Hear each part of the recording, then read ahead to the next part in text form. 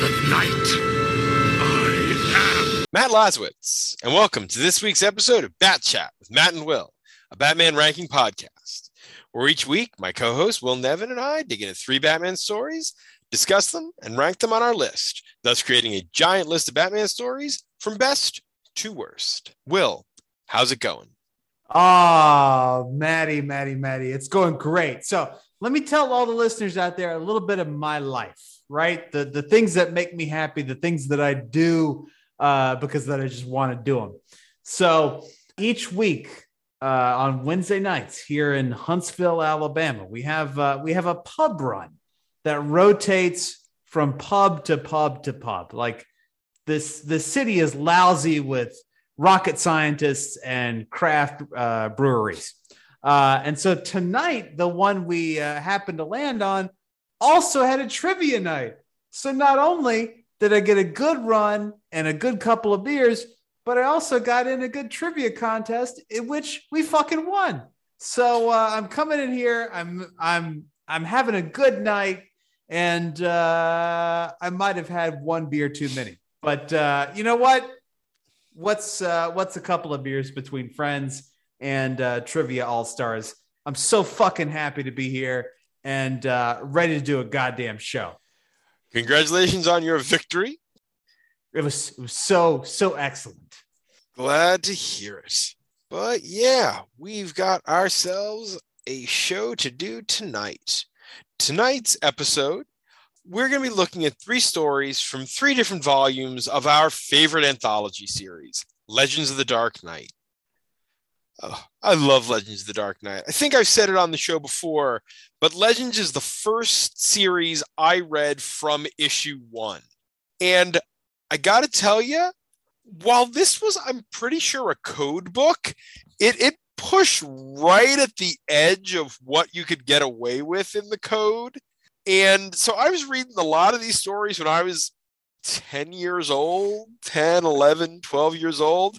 I did not get half the shit that was going on in some of these stories. No, of course not.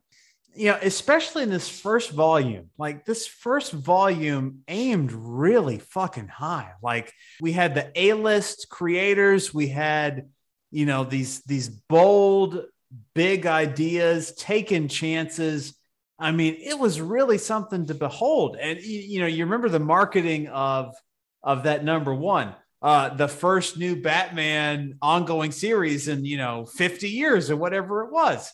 And I think it's a perfect comic book. It's an anthology series. You don't have to know like what's happening right now in Batman's world. You don't have to have read the previous 50 issues to understand what's going on. You start at an arc that might be 1 issue, it might be 2 issues, it might be 3 issues, but it's going to be a short read. And usually, if the writer, knows what the fuck they're doing, it's going to encapsulate everything that Batman is. And it's just going to be a tight, compact story. And I fucking love it. Like anthology series are the best, but for some reason they don't sell. And it's a fucking tragedy. We're going to get to the first 4 arcs of Legends, which 3 of those 4, I have episodes planned that feature them. And the first 4 arcs were all 5-issue arcs. And they were all just knock you out of the park arcs. The first was a Denny O'Neil Year 1 era book set, some of it with Batman's training and some sort of dancing between the raindrops of stuff that happened in and around Year 1. 2 is Grant Morrison and Klaus Janson doing a supernatural serial killer in Gotham story. Arc 3 is the introduction of the post-crisis take on Hugo Strange from Doug Mensch and Paul Gulacy. And Arc 4 is Venom. I mean, Jesus, like, how much better could you be? And I mean, and after that, you get into shorter arcs. I mean, the next one is Mike Barr telling the story of how Leslie Tompkins discovered Batman's identity. The one after that, I don't remember who wrote it, but the art is by Silver Age legend Gil Kane. These are tremendous books. I mean, you follow it through that first 100 or so issues, and you're coming across creators who did a lot of Batman work, some who did very little. I mean, Denny O'Neil comes in every few arcs to do another arc or a one-off or something. There's a Mike Mignola drawn one-off. There's a Chris Bachalo drawn one-off. There's, I'm trying to think of what other ones jump out at me. I mean, there's a few issues in there that do tie into the main stuff that's going on in the Bat books, but it's half a dozen issues tops. You don't get a ton with a lot of the major Bat rogues. It's a lot of smaller stories, although you get Denny O'Neil retelling the first Batman Joker story in one with Brett Blevins on art. That's a great story. I could sit here and rattle, but we have stories to actually discuss, but oh man. I mean, even after this first 100, there are still some really quality arcs in Legends throughout its 200 and change issue run. And again, you could see here at the outset, they have the top level creative teams with a whole bunch of freedom to tell just some great, tight little stories. And then at some point, it changes over volumes 2 and 3, and probably into the successor like Batman Confidential. The idea that, oh, this is going to be our tryout book. And this is what we see now in Batman Urban Legends and Secret Files and all that stuff. But I really long for the era in which you could have this anthology book with your top-notch people and just telling just some amazing stories. Yeah, it's a shame because they usually start out, your first arc is almost always a big name creator on those anthology books. And we saw it with the Legends Volume 2 started out with the Damon Lindelof story. Confidential Volume 1 was Andy Diggle and Whilce Portacio. Volume 3 was Derek Robertson, who, by comparison to the other names in that run, was a bigger name. This is not a talk of quality of those arcs. It's just a statement of presence. I don't even think we can call Volume 3 a run. It was Volume 3. It was kind of a wet fart of a run, which is a shame because and again, that's not speaking to the quality. I mean, not all of them were great, but it was a lot more to do with the fact that DC just didn't seem to want to put anything behind the run. Yeah, I've said this in the Bat Chat column, and we're going to hit a lot of the same notes because we fucking love Legends of the Dark Knight, and we talk about how much we love it every time. And this is going to be the first episode in which we go over a book that we've already gone over for print.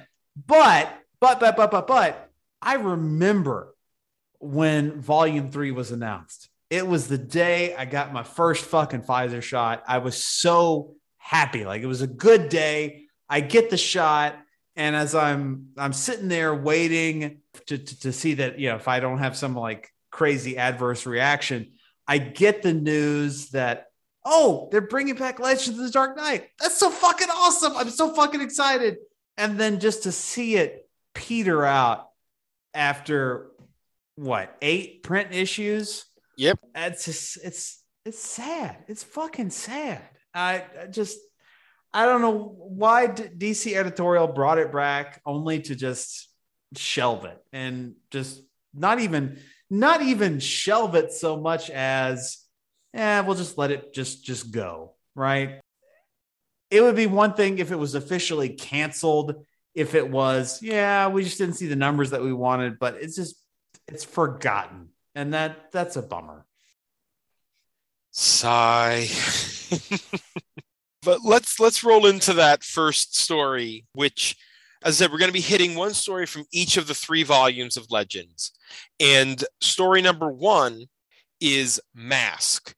This is from Batman Legends of the Dark Knight, numbers 39 to 40, with story and art by Brian Talbot, colors by Ollie Optics, letters by Gaspar Saladino, edited by Archie Goodwin and Bill Kaplan. Cover dates are November to December of 1992.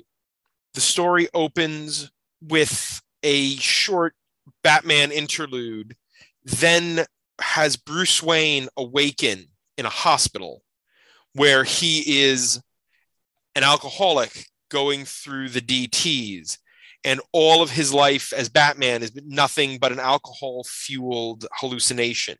Slowly, the story unfolds where Bruce must decide whether or not anything he remembers is true and must solve the mystery of his own identity.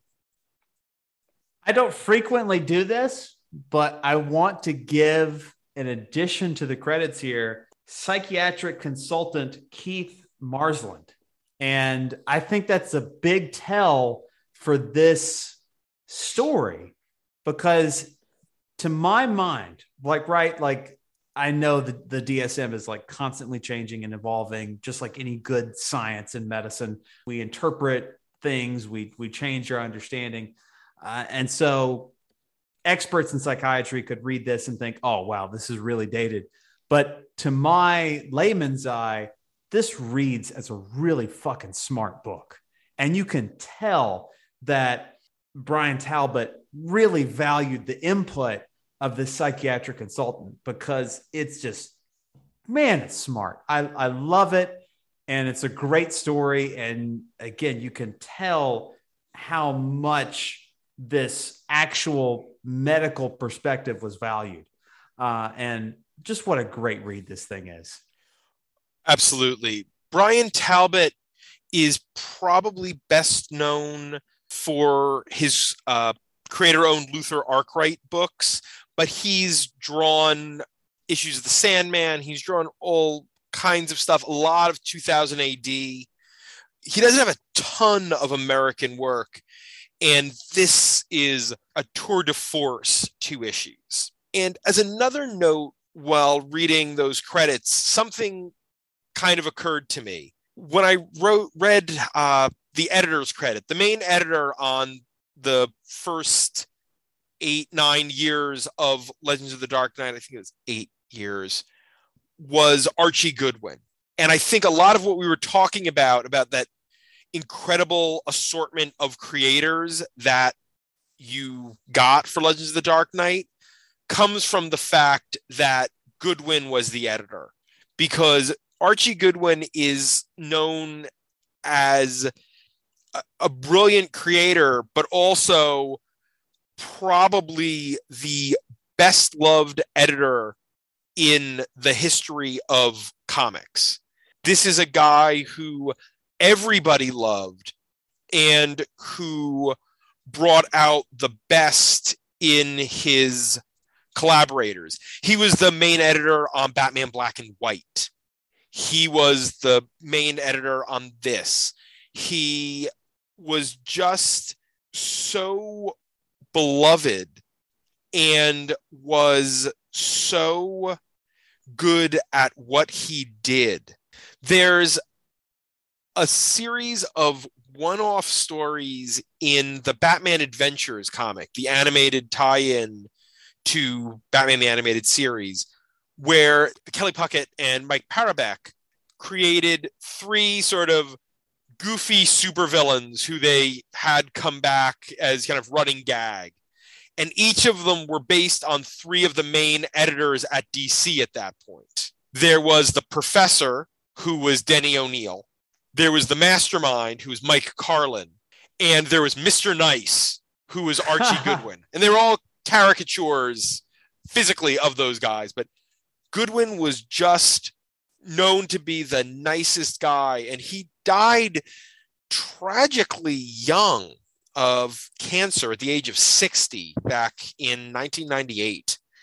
And it's one of those, boy, what he could have done if he had lived longer. And it's tragic when anyone dies young, but when you could have seen what he might have been able to corral, it's even more just heartbreaking. And we'll get to more Goodwin edited, but also some Goodwin written stuff over time, because he wrote a few issues of Legends. He wrote, well, we got to a little of his stuff because he wrote a couple of the black and white stories, and a Batman graphic novel, some detectives, and the Manhunter serial with Walt Simonson that features Batman in the final chapters. But yeah, when you talk about the early Legends of the Dark Knight, which we've talked about a little because we've done a few of those stories, you got to mention Goodwin and kind of the fact that he's the guy who shepherded this book. I mean, just the design, the presentation of this first volume, I can imagine how attractive this was back in the comic book store, right?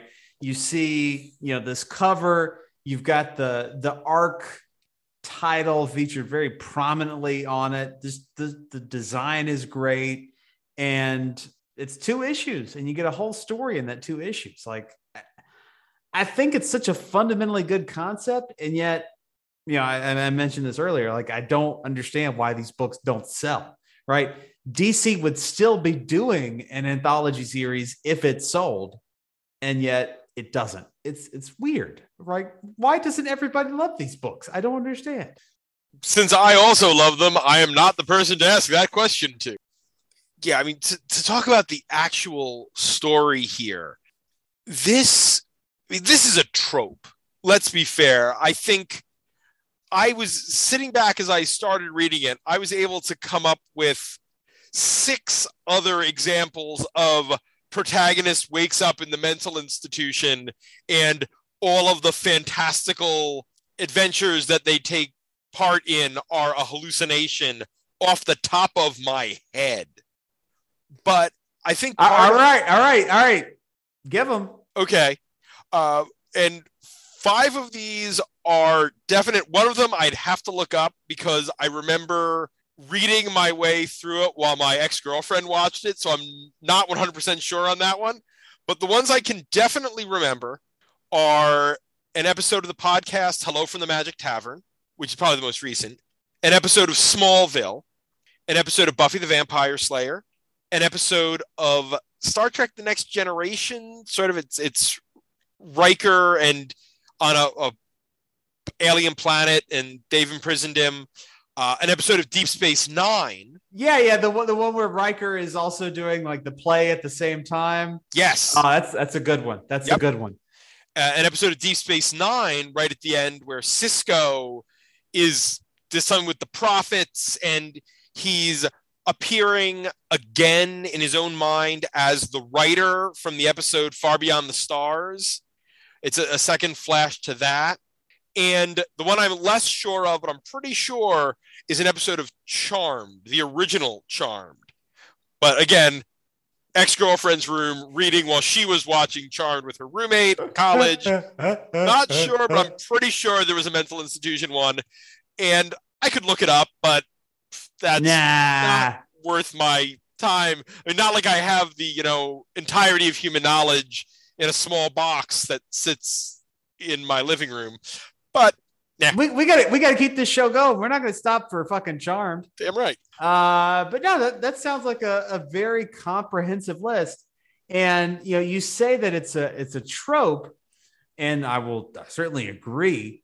But nothing in this story feels tired, right? It all feels very fresh. I love the idea of not only that Batman is a delusion, but it's a really pathetic delusion, right? Because they drag him into the mental institution as an alcoholic, as someone who's deeply invested in these delusions, and the Bat outfit is trash bags, right? So it's not like the thing is totally imaginary. It's real, and it's really pathetic. And with Batman, it's easier to buy the Batman as a delusion. Because so many of those other ones I just rattled off, the worlds they exist in are so heightened. And there's all this crazy shit going on. You kind of have already bought into a fantastical world there. Batman exists in a world that's only one or two steps outside of the real to begin with, at least in a narrower interpretation of Batman outside of the DC universe as a whole. So there is something about it that you could easily see someone on the street and they could believe they're Batman. I mean, yeah, you could see somebody who believes they're Superman or that there are vampires all around them too, because the human mind is a powerful and terrifying thing. But there's something, especially with how often diagnoses are put on Batman as a character, that makes this idea that Batman is just Bruce Wayne having a psychotic break work really well. Yeah, and I'm not really sure that this idea ties into the central premise of what we have in the title, like, right, mask. And it's something that comes up a few times over these two issues, like different masks and whatnot.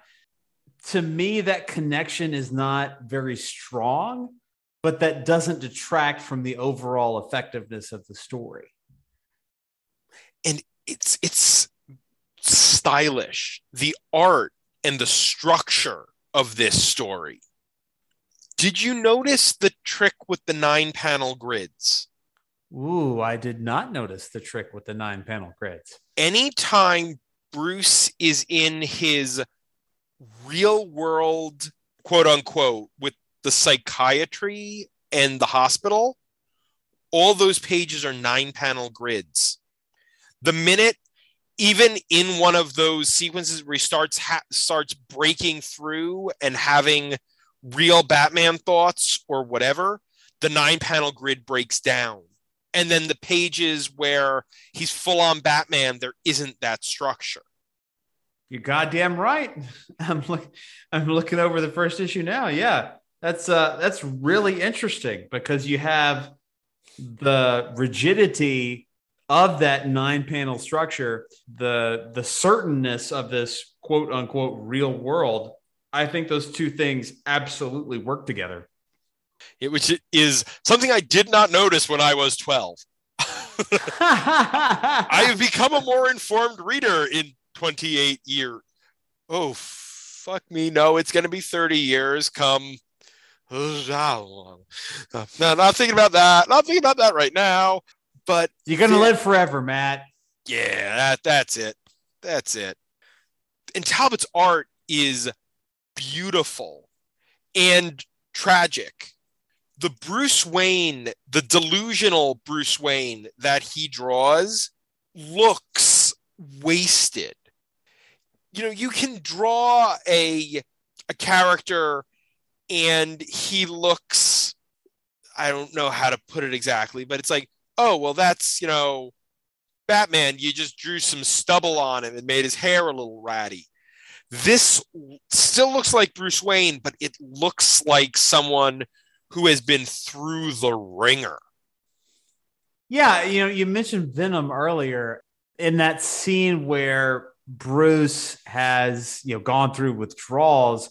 I think that gets to your point. It's just like, it's Bruce with a beard, but this is much more impactful.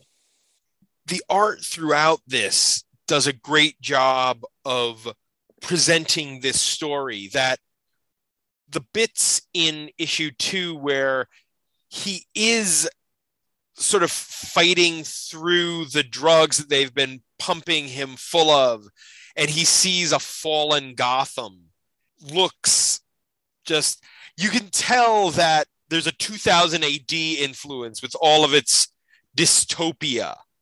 And the resolution here works.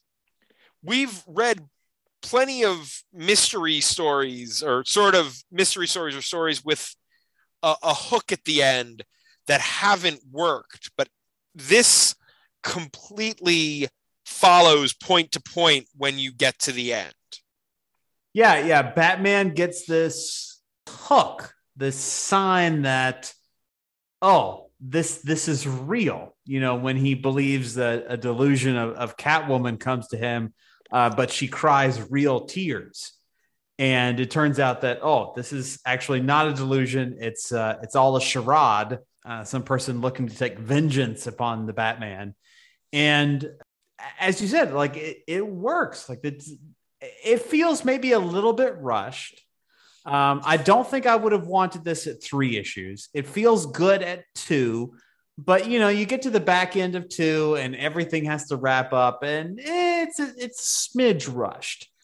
Nothing feels like there's no Gilda Dent in this book. No. There's no thing out of left field. Like, anybody reading this, I'm sure is thinking, okay, is this real? Is it not? Is it a conspiracy? So, when you get to the end of the resolution and it is, Batman was kidnapped. It is a conspiracy. And as the sneaky villain is explaining his plot, like everything makes sense. Like, oh, okay. If you did have a drugged Batman, you would take off the cowl. You would see, oh, that's Bruce Wayne. Let me go, devise this program of psychological torture specifically designed to attack Bruce Wayne. And on that note, let me just say, one of the things that I thought really stuck out in the art was Thomas and Martha, their desiccated corpses. Like that was a nice graphic horror touch in these 2 issues. Yeah. And the one moment where the psychologist or psychiatrist is talking to him and Batman starts seeing him as the Joker, and Talbot, I mean, he draws the Joker for only a couple of panels, but it's a Joker. He draws a grinning monster of a Joker, and a pretty good Two-Face in one panel too. A pretty horrific Two-Face. Yeah, and that Joker face like melts off, and the Two-Face is good. Like, I am fairly hard on artists / writers, but this is one of the better double duty books I think we've read. Talbot has been a writer artist since the 60s, at least the 70s, if not the 60s. I mean, he started with, underground comics and such. So he, by 92, had time to hone his craft. And you see that here. There's not a ton of exposition. There's not those big, ginormous word balloons. It's just good fucking art and a great fucking story. And it has an absolute banger of a cliffhanger at the end. Oh, does it? Like right out of a Republic serial.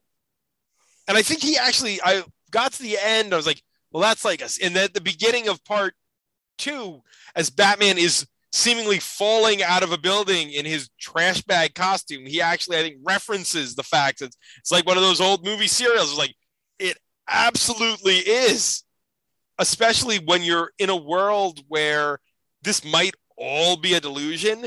Him falling out of a high window in this crappy knockoff Batman costume is an excellent issue break. Absolutely. And just because I haven't pointed this out anywhere else, let me say that this is, I won't say one of our few stories that I have already read, but this is one that I had already read. And that was primarily because Alex Paknadel, the great comic writer, had suggested it on his Twitter feed. And it holds up. Like, I enjoy this story. Like I said, 20 minutes ago, it's smart. It's a good read. And it's different than what you would get out of a monthly comic, right? We just read through, what was that last? A Fear State. There we go. And I think a smarter version of Fear State would kind of get into some of, not these same ideas, But the ideas of, is this real? Is this actually happening? Or is this in Bruce's mind? Like, Batman as an unreliable narrator is a great place to explore. And Fear State never really got there, right? It was a lot of noise, a lot of, fear toxin explosions, a lot of, science fiction. It nowhere near as smart as this book. I agree. And I think we've pretty much run through this one. So that means it's time to put it on the board. We are, as of the end of last episode, at 57 stories. So we're going to be hitting 60 tonight. Man. Yep. But for now, story 1 is Batman Year 1 from Batman Volume 1, numbers 404 to 407. Story 10 is Arkham Asylum, A Serious House on Serious Earth. 20 is Batman Little Gotham. 30 is Batman Judge Dredd, Judgment on Gotham. 40 is Bouncing Baby Boy from JLA 65. 50 is Days of Rage from Huntress Volume 1, numbers 17 to 19. And the bottom of the list is Superman and Batman versus Vampires and Werewolves. That shitty book. Shitty book. Yeah. So I'm scrolling up. Oh yeah. This is really tough, right? And we say that about a lot of books. I think this one is tough because it's so tight, it's so well written, but we've settled on our top 10. It has to be historically important. And I'm looking at this top 10 and man, it's hard to get in there with a 2-issue series in admittedly just an amazing, historically important anthology series. It's hard. I would be embarrassed to put this anywhere after, I'd say, 15. Oh yeah, no, it's definitely, I mean, I think it's pushing right below that top 10. Yeah. I mean, the story right below it is another writer-artist piece. It's Six Fingers from Legends of the Dark Knight Volume 2, 85 to 88. You know how you always defer to me when it comes to things that fall right around Blades? Oh, what a gentleman you are, Matty Lasers. What a gentleman. I think it's right there. And I think the question is it above or below Six Fingers? We talked about this in the Six Fingers episode. Unfortunately, Six Fingers it's the most obscure thing I think we're going to read, right? It basically never found its way to print. Nobody's out there talking about it, but people, I think, look at this book and have some really fond memories of it. So as much as I love Six Fingers, as much as I love painted comics, the art in this book is, you can't say that it's worse. And I think the story here is tighter and more compelling and really more fascinating. So I absolutely am okay with putting this at 11. Then I think that is where this one goes. Our new number 11 is Mask from Batman Legends of the Dark Knight, numbers 39 to 40. Speaking of Six Fingers and Legends of the Dark Knight Volume 2, interesting thing to just point out because I'm a giant nerd when it comes to this particular thing. Technically, this is what we're about to talk about is Legends of the Dark Knight Volume 1, because the original series is Batman, Legends of the Dark Knight, while the digital first anthologies were both just Legends of the Dark Knight. Nobody thinks about it that way, but, I'm being technically correct. The best kind of correct. But nonetheless, this story is Riddler in the Dark from Legends of the Dark Knight Volume 1, digital chapters 53 to 55, collected in the Legends of the Dark Knight 100-page spectacular number 2. The writer is Charles Soule. Pencils and inks by, all art by Dennis Calero, letters by Deron Bennett, and edited by Hank Cannells, Christy Quinn, and Jessica Chen. Cover date was June of 2013. The story opens with the Riddler turning himself in at the GCPD and Batman interrogating him, finding that he's left a riddle and trying to figure out what this riddle is and why the Riddler has decided to turn himself in while running his usual riddle crimes. This is the only Batman story written by Charles Soule, a writer who's probably best known for his Marvel work. He has a handful of DC credits, a pretty good run on Swamp Thing, some Superman, but this is the only Batman he wrote. And for a guy who had a fairly long, if at times not as well received as the runs around it, run on Daredevil, you'd think that he would have been doing some more Batman stuff. Yeah, I think he's had an interesting career. I first picked up his work on Letter 44, which I think is a great series. If you're not familiar with it, it's basically, what if Barack Obama came into office and it turned out the Iraq War was fake and designed to cover up a massive military-industrial complex investment to investigate a looming alien presence on the outside of our solar system. Political intrigue, science fiction, just a fun, bonkers read. But yeah, I think everything else he's done has kind of been, as you said, more or less received. I think people have some definite feelings on the work he's done, but this is a shift, as we see in this first/second volume, however you want to look at it. This is a shift into more of the tryout. This is what you see contemporarily with Secret Files, Urban Legends. Let's bring in somebody new. Let's see what they got.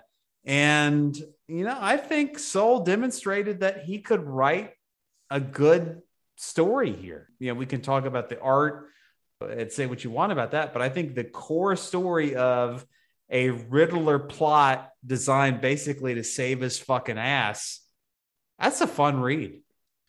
Oh yeah, we'll talk about it now because again, this is a 8-9-year-old story. We can spoil this. What it boils down to is the Riddler pissed off Black Mask, and Black Mask put a hit out on him. So the best way for him to survive is to be in jail where he can't be, whacked until the contract expires, and at the same time give Batman a hint so he can just fuck with Black Mask. And I absolutely love that because this Riddler is a version of the Riddler that we see every now and then, that one that I really like, because the Riddler should be the most obnoxious man on the face of the earth. This is a guy who not only thinks he's the smartest person you've ever met, but cannot resist telling you constantly that he is the smartest person you've ever met. So let me give all the good people out there a little insight into what it's like to go to law school. In every law school classroom across America, there is one person in each one of those classes who always has to chime in, and they always have to be first. And we call that person the gunner, because they got to be first. They got to be in there. They got to give their take. And if you have trouble identifying who the gunner is in your class, it's probably you. Riddler is definitely the gunner. As you say, he thinks he's the smartest person, and he can't help but tell everyone that he's the smartest person. And that's absolutely what we have here. He's got this plot, and deliciously, magically, it backfires on him in the end, right? This is just a perfect little story of, Batman solving a mystery and then fucking sticking it to Riddler in the last page. There is no more satisfying feeling than reaching 100% completion in an Arkham game of those Riddler trophies and then getting to punch him in the head. And this is Batman getting to punch him in the head, because it's just like, you just, you didn't, the Black Mask's hitmen didn't fulfill the contract by midnight. Oh, but you've got a new cellmate, Eddie. Have fun. and this is not a Riddler who is constantly speaking in riddles, right? It's not a delusional, obsessive guy. It's a mastermind with like a little tick.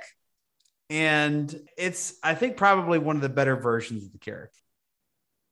I think I might have quoted this here before on the podcast, or maybe in one of the columns, but I would have to dig up the exact quote.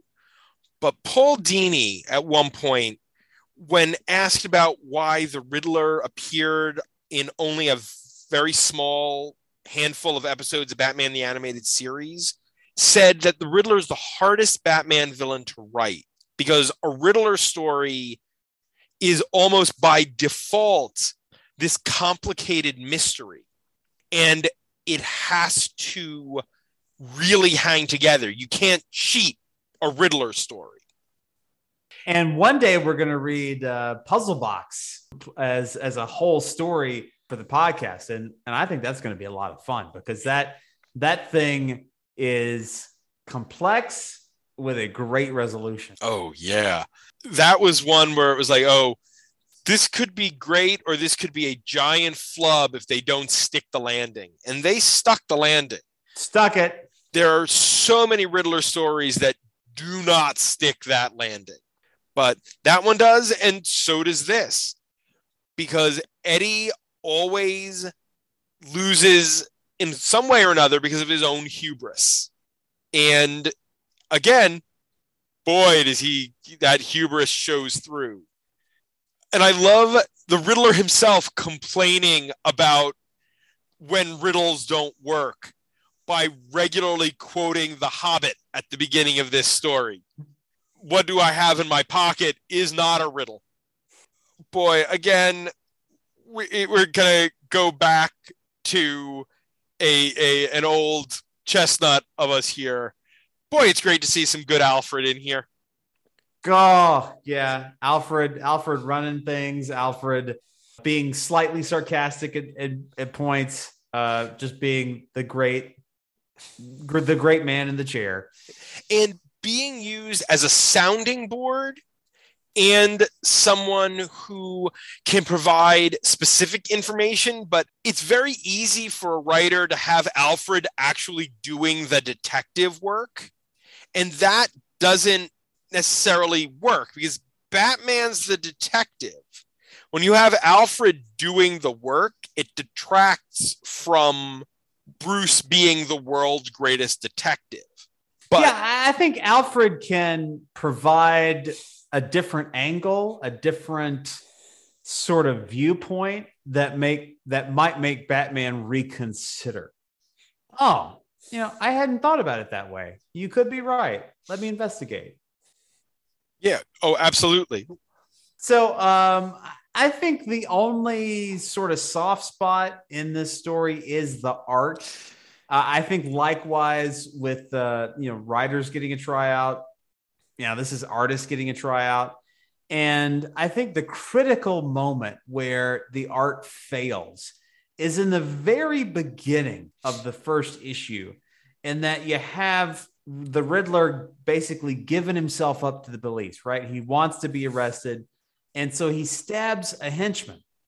The panel in which this happens is at the very bottom. It's a very minor detail. Like, Riddler takes this knife, stabs his henchman in the leg, and it really does happen at the bottom of a panel. And if you're anything like me and you're not paying exceptionally close attention, you're going to miss that detail. And like the next thing just appears like this leap of like, what happened? Now Riddler's in a cell. Like, what did he do? Gordon's in there telling him, that was a really fucking stupid thing. I've never seen anybody be this stupid. And I had to go back and read it a couple of times to see that detail of, oh, the guy got stabbed in the leg. And there are some moments of sort of where the quality dips. It's not exactly what you'd want. But I think in that precise moment of wanting to get that story across visually, it doesn't work. I had to do the same thing. I missed it as well. Calero is an acquired taste, I guess. He's an artist who I've read his stuff in various places. He did a handful of issues, or at least an arc or two on the X Factor for Marvel. He's done a lot more Marvel work than he's done DC work. A couple of the X-Men Noir miniseries. The only other DC thing I know he's done off the top of my head is a little bit of Legion of Superheroes, where his art was even more of an odd match for this big, bright future. For someone who spends so much time with his art, the shadows and things, that's a Calero trademark. Legion was not a book I felt was suited to his style. And here it's just not what I would have liked. A cleaner style, something that made the story flow a little better, especially because Soule gives him a lot of room to work. There are vast bits of the story where there is no dialogue, and all the action scenes are not dialogue heavy or caption heavy. They're all there for the art to tell the story.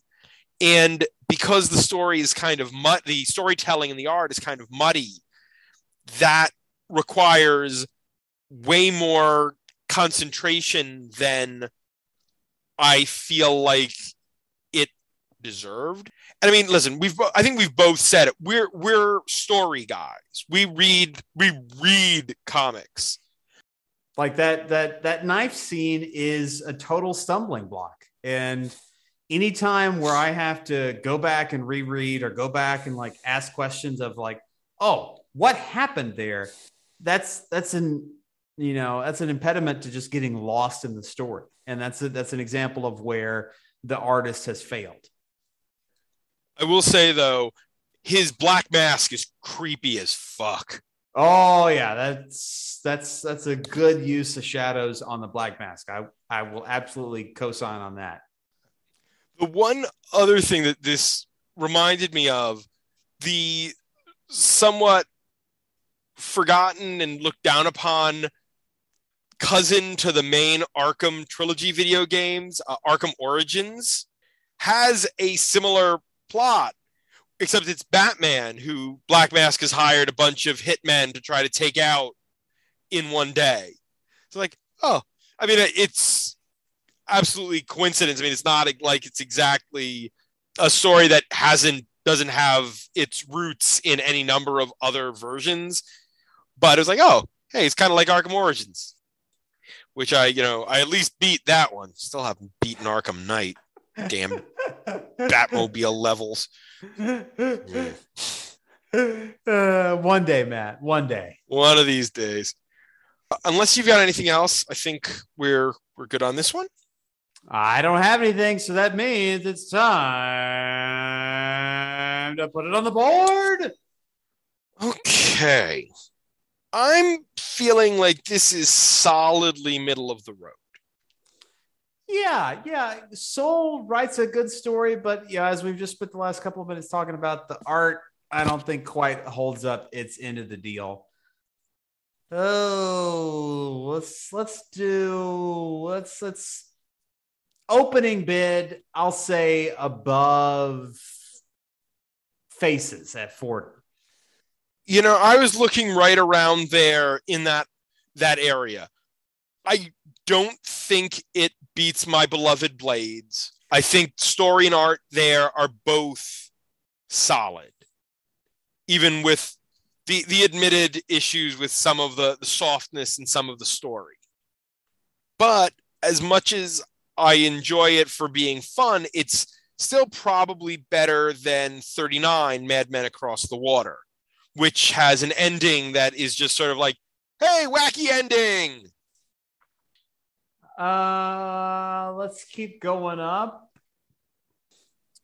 I'd probably put this above Overdrive. Yeah, I'm actually thinking that this goes above Overdrive. I think it goes below Arkham Asylum Living Hell. Because while we have some problems with the supernatural stuff in there, the stuff that isn't that, the Warren White stuff, the Humpty Dumpty stuff, the Jane Doe stuff, is good shit. Real good. And the Ryan Sook art throughout is gorgeous. So I think this drops in right below Blades at number 36. Wait. 37? Yes, sorry, 37. That was just me misspeaking. You're entitled to the occasional mistake, Matt. Once every 20 episodes. I appreciate it. Okay. Our final story of the night is Haunted. This is from Legends of the Dark Knight, Volume 2, numbers 7 and 8, digitally, number 4 in print. The writer is Stephanie Nicole Phillips. Pencils and inks by Max Dunbar. Colors by Tamra Bonvillain. Letters by ALW's Troy Peteri. Edited by Dave Wilgosh. With a cover date of May 2021. Bruce Wayne outbids the Penguin for a box at a charity auction, which sets Batman down the trail of investigating a century-old crime while the Penguin attempts to recover the box and hide a family secret. So I think, as you mentioned earlier, this is the first time we're covering something on the podcast that we've covered in the print column before. And I knew this moment was going to happen. It's really a magical night. We covered all of the third volume, didn't we? Because again, we've got this soft spot for Legends, and I gotta say, my second read was exactly the same as the first. The things that irritated me the first time around irritated me the second time around. But I think on the whole, we end up at a fairly decent spot with this story. I just don't necessarily like how we got there. This story could have used a third chapter, yes. But a third chapter in the middle to tease out some of the things that we don't get a lot of, because we get this really fun little opening of the auction and the bidding. And then we get a solid ending, but there's a bit, and we talked about it in the column too, I believe, where Bruce enters this sort of VR to recreate these murders, the West End Wraith murders of 1910. And it's just sort of like, hey, Batman's in virtual reality. And we don't get any explanation. We don't have any even discussion of how this tech came about or where it came from. It's just sort of there. Yeah, there's no technobabble to explain why Batman can see and investigate this thing that, happened more than 100 years ago. So it feels just weird and artificial and a means to an end. And so that's, I think, the primary concern. Like that's the thing that really bothers me on the first read and on the second read. The other thing that bothers me is in that first, couple of scenes where, once again, petulant Bruce makes his appearance, where it is, oh, why am I at this charity auction? Boo-hoo. And I remember making this point in the column, and I hate that. I hate that, Bruce doesn't know how to play the game of being Bruce. Like, he should hate the playboy aspect of his life, but he should understand, oh, this is just what I got to do. this is one of the things that I really loved in the Nolan movies. Like that scene where you have Bruce Wayne who says, "Oh, I just bought the hotel. I'm going to take my models and we're going to make a scene in the hotel pool, or the restaurant pool or whatever it was. Fountain. The fountain. It's perfect. Like Bruce Wayne should be an obnoxious person. And the idea that Bruce, in a conversation with Alfred, doesn't understand how he has to basically keep up appearances, that's not my Bruce Wayne. That's not what I'm looking for in a good Batman story. But what's funny is that 2 pages later, Phillips gets it right when he outbids Penguin and is just so smug to Oswald. And Penguin is so pissed about it. And Bruce is just like, it's for charity. It's like, I outbid you for this thing that I really don't care about. I just spent $100,000. Meh. I'll just dig around in the couch cushions and pull that out. I think it's not fully drawn out in the story why exactly Cobblepot really wants the box, right? The box is basically explaining, how his grandfather ? Grandfather, probably great grandfather. Yeah, about how he was an asshole, and I'm not sure exactly why, the Penguin would be so concerned with that. So here's my thing about that. Penguin is an inconsistently written character. There are some versions of the Penguin, and they're probably the versions of the Penguin I like the most, who is desperate to be high society. Mm. And he's not. The Cobblepots have lost all their money the generation before. Oswald's mother and father were middle class at best. And they were founding families of Gotham. It's the Waynes and the Elliots and the Cobblepots and the Canes. Then there are other families that kind of float in and out as founding families of Gotham. But those are the 4 that tend to get mentioned the most. But by Oswald's time, while the Waynes still had a ton of money and were, still prestigious, the Canes were doing okay. The Elliots were doing okay. The Cobblepots were on the outs. So part of what Penguin does is attempt to appear reputable. He wants to be the way that the Roman was viewed in Long Halloween. Everybody knows he's a crook, but because he's so influential and so important in society, nobody is willing to say it. The Roman untouchable. Yes. Gotham's untouchable crime lord. And there are various versions of the Penguin that do that. And I think that makes him a more interesting character.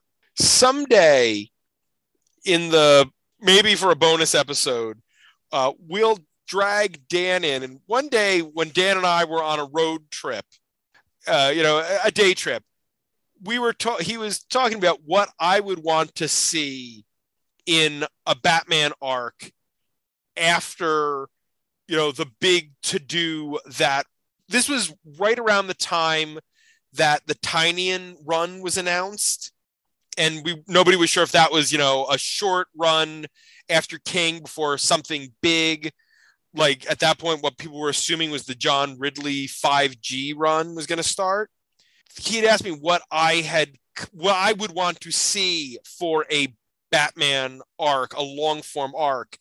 And a big part of my concept would have been the Penguin attempting to go straight in a way to finally earn that social credit that he could never get as Oswald Cobblepot, casino owner and secret crime lord. But I had a whole big elaborate thing. Something that, very gritty, very crime focused, no big city threatening arc, but that's a whole other thing. If this was a role play bit, I'd hire you. Sounds perfect. Thank you. But yeah, that's why I think for Penguin, this is another mark of shame on the Cobblepot name that he doesn't want out there. Because the Cobblepots are Gotham's fallen royalty. They're losers to begin with. And he doesn't want them to be scumbag losers as well. And it's a nice contrast with Bruce, who is absolutely willing to disclose what Henry Wayne, I believe it was Henry, right? Yeah. Correct? The part that Henry played in dismissing these charges, in downplaying, the assaults, in basically being a scumbag, just as culpable as Cobblepots.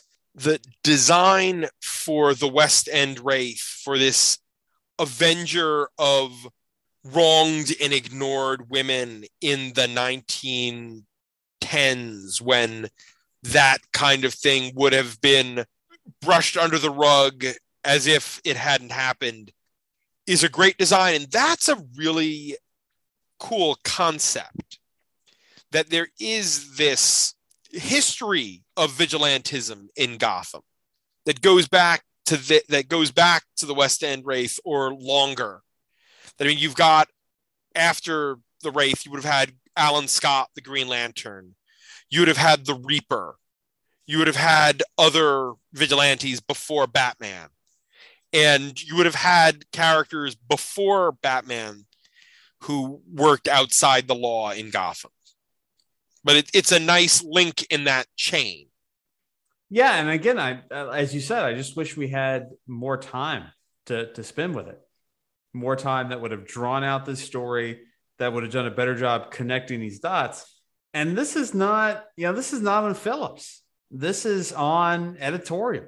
And like we've said in the column, every problem with this third volume, or second volume, depending on how pedantic you are, every problem with this volume is squarely on DC editorial, because this is a forgotten, sort of stepchild. This is not something that was given much attention, and it was just allowed to pass away in the night. Even if they were treating this as a tryout, which I'd wager it probably was the tryout before they gave Phillips the Harley Quinn future state and then ongoing, you would have think they would have given her 4 chapters instead of 2. They'd just given Robertson 6 chapters to tell, 6 chapters, 3 issues, to tell a story that could have been told in 4 chapters. That story went fucking nowhere. You could have knocked that one down to 4 and done this as a 4-chapter story.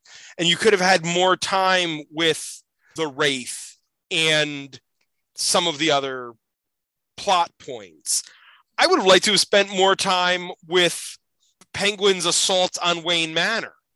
I mean, sure, it's fun to have Alfred go out in the Batmobile and shock a bunch of Penguin goons and have just Penguin make it into Wayne Manor. But it would have been really fun if, you got to see all sorts of booby traps and security features around the mansion, slowly winnowing down Penguin's goons. Yeah, but again, because you have such limited space, you don't have time to explain how this VR thing works. You don't have time to explain and really get into the assault on the manor. And as we said, even Cobblepot's motivations are all just kind of lost in this. I guess all taken together, right? This is your standard kind of 22 or so page book, but reading in these digital chapters, it is, a half page at a time. And it doesn't feel like a lot of space, because really it's not. No, and I think the format affects that since you have to tell it in those half-page pieces, you have to communicate in certain ways. I'd love to talk to some of the creators not just Phillips, but any of the creators who've worked in that digital format and see how they had to rethink the way they tell a standard comic book story to work in that format. So just for those folks out there who haven't read any of these digital first chapters, like I know the vast majority of comic book people out there are not digital first natives. So DC's inclination for most of their digital first books has been, okay, artist, we want you to lay out a standard page. And generally, like using Batman and Scooby-Doo as an example, it's basically going to be 4, maybe 5 panels to a page, and we're going to cut it at the halfway point. And for the digital first books, we're going to present those as basically your page. So you're advancing the story half page by half page. So you're not going to have full page splashes. You're not going to have really complex, complicated layouts. And really, you're just going to have this story that advances by the half page. And I think that's really limiting for an artist. But in this story, I didn't have too many complaints, if any, with the art, because it's basically DC house style. And I enjoy that. For a Batman book in just kind of your standard, straightforward style, Bonvillain colors so many books. It's very professional, very standard, very straightforward. I did not have any complaints when it comes to the art. Dunbar does a perfectly good job. I'm a big fan of Bonvillain's colors. This is not her splashiest work, but works very nicely. It's a good comic. And I think it could have been a very good to great comic if it had been given the time to breathe. Exactly. And that's, to me, that's one of the hardest points as a critic, right?